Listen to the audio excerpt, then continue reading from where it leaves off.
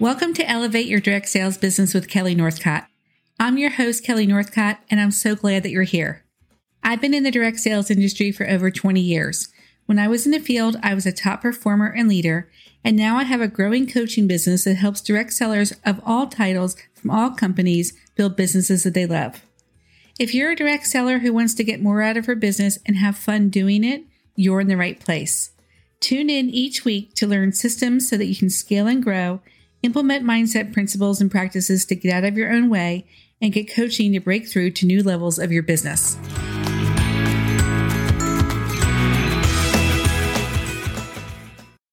We've been talking about how to find and attract your dream team. And in this episode, I want to talk about why you want to avoid recruiting kidnappers. I almost called this episode The Perils, Pitfalls, and Problems of Not Recruiting the Right People the Right Way. When I first started recruiting, I'd recruit anyone who was over 18, didn't live in my house, and was breathing. It kind of became my tagline, and I didn't really mean for it to be true, but for a while, the only things my team members had in common were that they were over 18, didn't live in my house, and were breathing. I wanted to promote to leadership. I didn't care who was on my team as long as I met the qualifications to promote. I thought that if I could just get them through the door, they would catch the vision, fall in love with everything, and want to build a business, even if it was a small business. So I focused on getting as many people as I could through the door, however I could. I thought I was taking a shortcut, but what I was really doing was going far off course. There will be times when you need one or two more people for a title or a trip, and anyone who is willing to sign up and either order enough to get active or let you do a party for them will do. Some people refer to these people as placeholders, and I get it. You want that quick win. But what you're going to realize by the time you finish this episode is that a quick win is very expensive. This recruiting strategy makes your business messy. It takes time away from the things that are going to really help you make progress. It's a huge distraction and it strains your relationships. And the worst part about it is that it messes with your mindset. You're in the people business, and whenever you look at people as a number or as a means to an end, it's not going to feel good and it's not going to go well.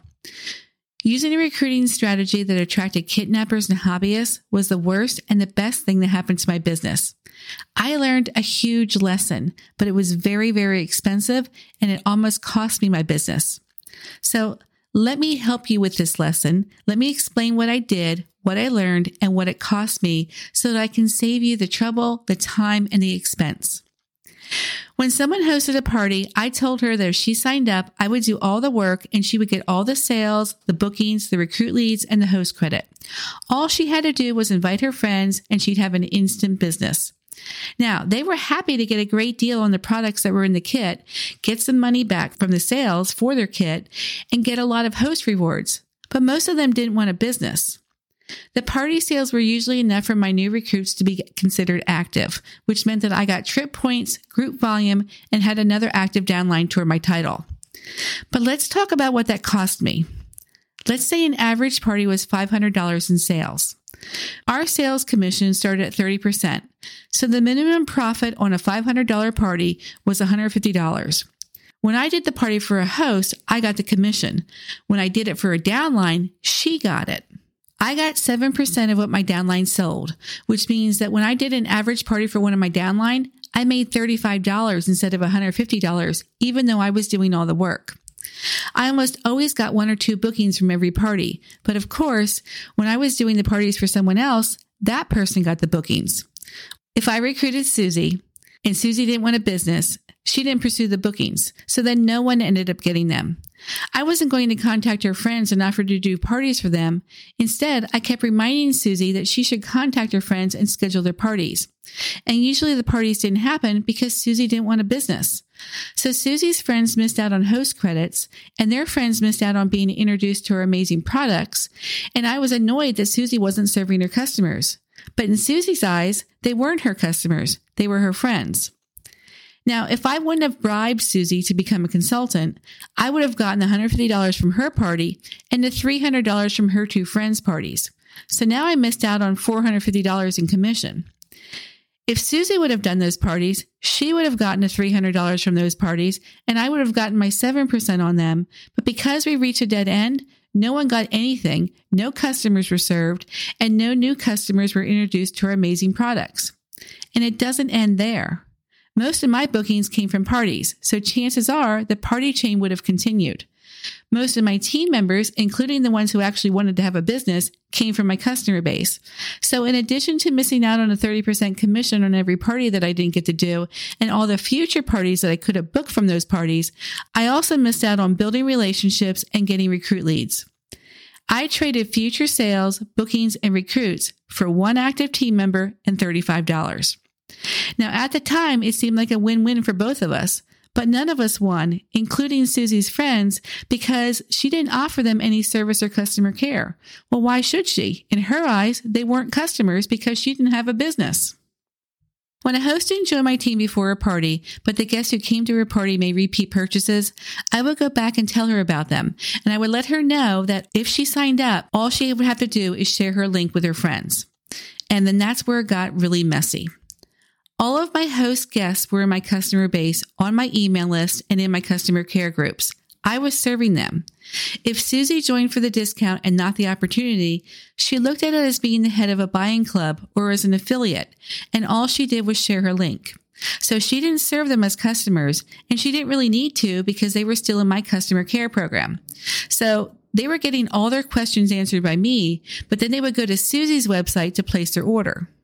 I didn't remove Susie's friends from my customer base, and I'll address that in a minute, but I also didn't give them the same service I gave everyone else because I knew they were buying from Susie, and I didn't want it to be awkward between Susie and me. So they didn't get the individual customer care messages that I sent. I didn't offer them the host opportunity, and I didn't invite them to opportunity events. Susie wasn't doing those things for them either, which means their customer experience wasn't great, and they wouldn't be inspired to continue to go through the stages of sponsoring with her or with me. In my experience, hobbyists typically maintain their active status for about 2 or 3 sales cycles. When they quit, some of their customers started buying with me again, but because I barely served them when they were buying from their hobbyist friends, we lost our connection. So once again, I traded future business, future parties, and future team members just to have one active consultant on my team and make a few dollars. Now, let me pause here and share my thoughts about having your downlines friends in your customer base and in your VIP group. When one of my customers joined my team, whether she was a business builder or not, I didn't remove her friends from my list or my customer group because if they quit, I didn't have any way to reconnect with their friends. I figured it was everyone's choice who they shopped with, and some of them didn't want to shop with their friends. If the party was virtual, they might not even be friends. They might have just been connected on social media somehow. I didn't reach out to my downlines friends and make them individual offers to buy, book, or join, but they got the same group information that all my customers got. So if they approached me to buy, book, or join, I served them. I didn't tell them they should contact their friend first. I assumed they made a deliberate decision. The other big cost of recruiting kidnappers and hobbyists is time. They want the best of both worlds. They want the discount that they get as a consultant, but they also want the service they were used to getting as a customer. So they would ask me questions that my customers would ask. They would ask about products, such as how to use them, what's coming, when is it coming, and what's retiring. They would also ask procedural questions that consultants ask. They would ask how to get their host rewards, how to open and close a party, and how to return an item. And they would ask these questions repeatedly because it was easier for them to ask me than to figure it out on their own or to learn the information. And they would ask these questions repeatedly because it was easier for them to ask me than to figure out on their own or to learn the information for the next time. And I would answer them every single time they asked me because I wanted them to remain a consultant or at least do something. So I was trying to serve 4 groups. My customers, my downlines customers who used to be my customers and might become my customers again, the business builders on my team, and the hobbyists who I hoped would become business builders, but might not even revert to customer status when they inevitably quit. If a customer joined and already owned a lot of items that were in the kit, I would offer to swap out those items. So then I was stuck with a bunch of repeat items that I wasn't getting any credit for. If one of their friends wanted a retired item, I would swap products with them, or I would try to track down the item for them. Now, this might not seem like a big deal, but it took time and energy away from my goals. If she was local, I would arrange a pickup, and sometimes she came and sometimes she didn't. And sometimes when she came, she forgot the item that she was trading, and then we'd have to arrange another rendezvous, and sometimes it dragged out for weeks before it was all said and done. Now, if she wasn't local, I would have to mail the item. And even though I collected the payment and shipping before I mailed it, there were times when these transactions dragged out too. Sometimes they made it seem like it was super urgent, but then they took forever to send me the payment. And then when they finally did, it was even more urgent on their part because they wasted so much time, and that totally stressed me out. Plus, I had to pack and mail the item, and that also took time. And it was one of my least favorite activities that I had to do, and I usually did it with a resentful attitude. I kept holding out hope that they'd eventually want to build a business.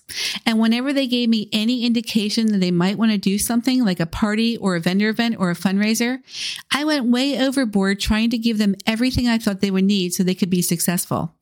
I gave them scripts and graphics. I loaned them display items for their events, and I spent hours training them one-on-one. I was more invested in their success than they were because I thought, well, if they're successful, then maybe that would mean I was successful too. I planned all kinds of training to serve everyone. I didn't want my hobbyists to feel like they were being pressured to work their business. So I planned business training for my downline who were working their businesses, and I planned product training for my downline who weren't, just so I could get in front of them. And the worst part was what all this did to my mindset. I convinced myself that this was temporary and then everything would change when I got my leadership title. I'm not sure if I thought my team would change or if I would change who I attracted to it, but a title didn't do anything to fix anything. In fact, in some ways, it made it worse. I was proud that I promoted and I liked the perks and the extra support, but I felt like a phony because I didn't feel like a leader and my team didn't act like a team. I had to work harder to make up the numbers that I was hoping my team would contribute, and it wasn't very motivating or fun to just have a few people to recognize. I started to question if this was worth it and if I could ever be successful. And every time I did that, I set myself back or at least stalled my progress. I had such a lack mindset that was fueled by a desperate desire to succeed that it impeded my being able to see the big picture and the possibilities of this business. I got caught up in the recognition, the incentives, and the perks, and I didn't take the time to calculate the long-term cost of what I was doing to earn everything. If my business was a meal plan, it would have been one with highly processed foods that don't sustain you and leave you feeling bloated and not full. Because selling the kit and the discount were faster and easier ways to get someone to sign, they became the main ways I recruited.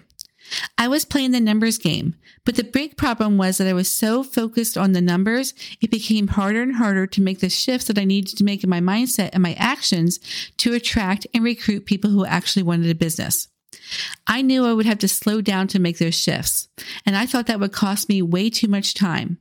I didn't realize that once I made those shifts, I would be able to speed up and make even more progress.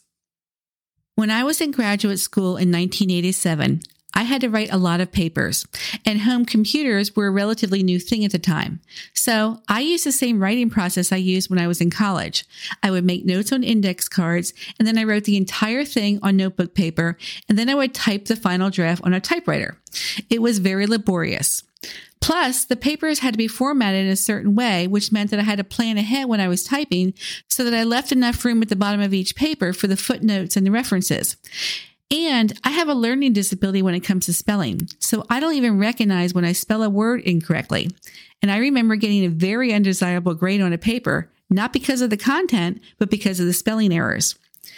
One of my classmates asked me, why didn't I use the department's computers to write my papers? And I said to her, I don't have time to learn how to use them. And her response was, you don't have time not to. Once I got through the learning curve, the quality of my papers went up and the time it took to write them went down. Recruiting everyone who was over 18, didn't live in my house, and was breathing got me a leadership title and some trips, but it also got me burned out. Even though I was a top producer, I wasn't having any fun and I almost quit. In fact, I was planning on quitting right after I got off the ship from my second and center trip. But then my friends introduced me to their coach, and she pointed out that if I continued doing what I was doing, I was going to get more of what I was getting.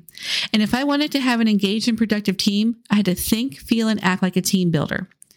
Continuing to recruit anyone by any means possible wasn't going to help me. It also wasn't going to teach me how to recruit the team I really wanted. Making the shifts that I needed to make might have temporarily slowed down my results, but the results that I was getting weren't the ones I wanted anyway. Once I made those shifts, I recruited the team I really wanted, and I continued to promote through the career plan. Now, I know it's hard and sometimes scary to make changes to what you're doing, especially if you're getting results from what you're doing. But when you add up what it's costing you, you're going to realize that it's worth it to make them.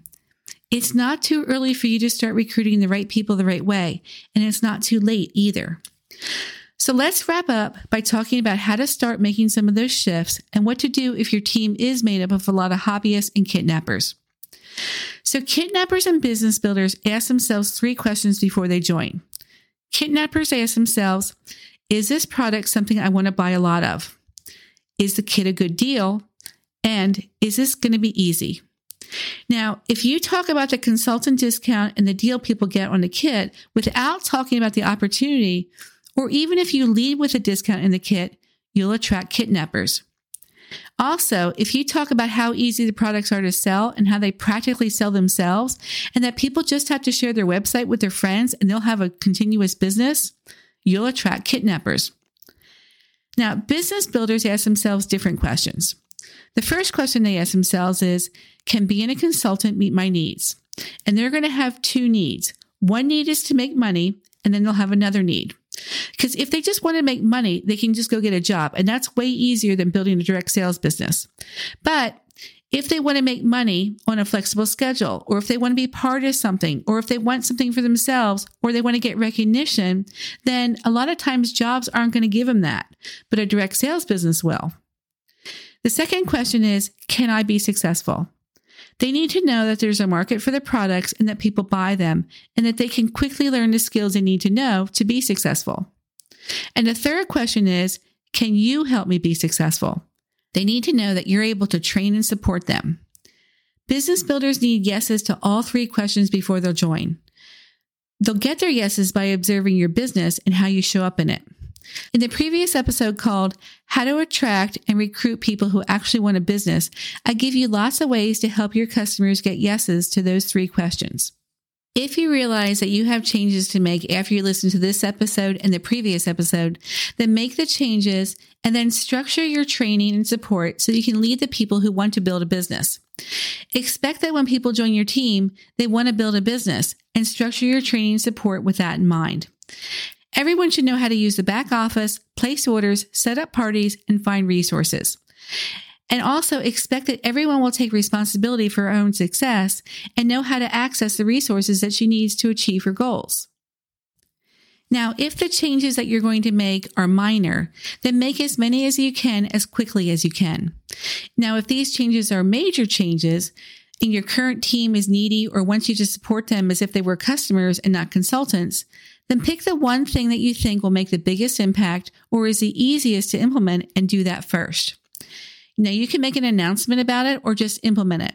If you decide you want to implement office hours and you want to be done working at 7 o'clock every night and not start working again until 10 o'clock in the morning, then you can either make that announcement or just go ahead and do it. When you stop responding to your team after 7 o'clock, they're eventually going to figure it out. They might still message you at 9 o'clock, but that doesn't mean you have to respond or that they even expect a response. If you're recapping all the home office announcements, then just stop doing it.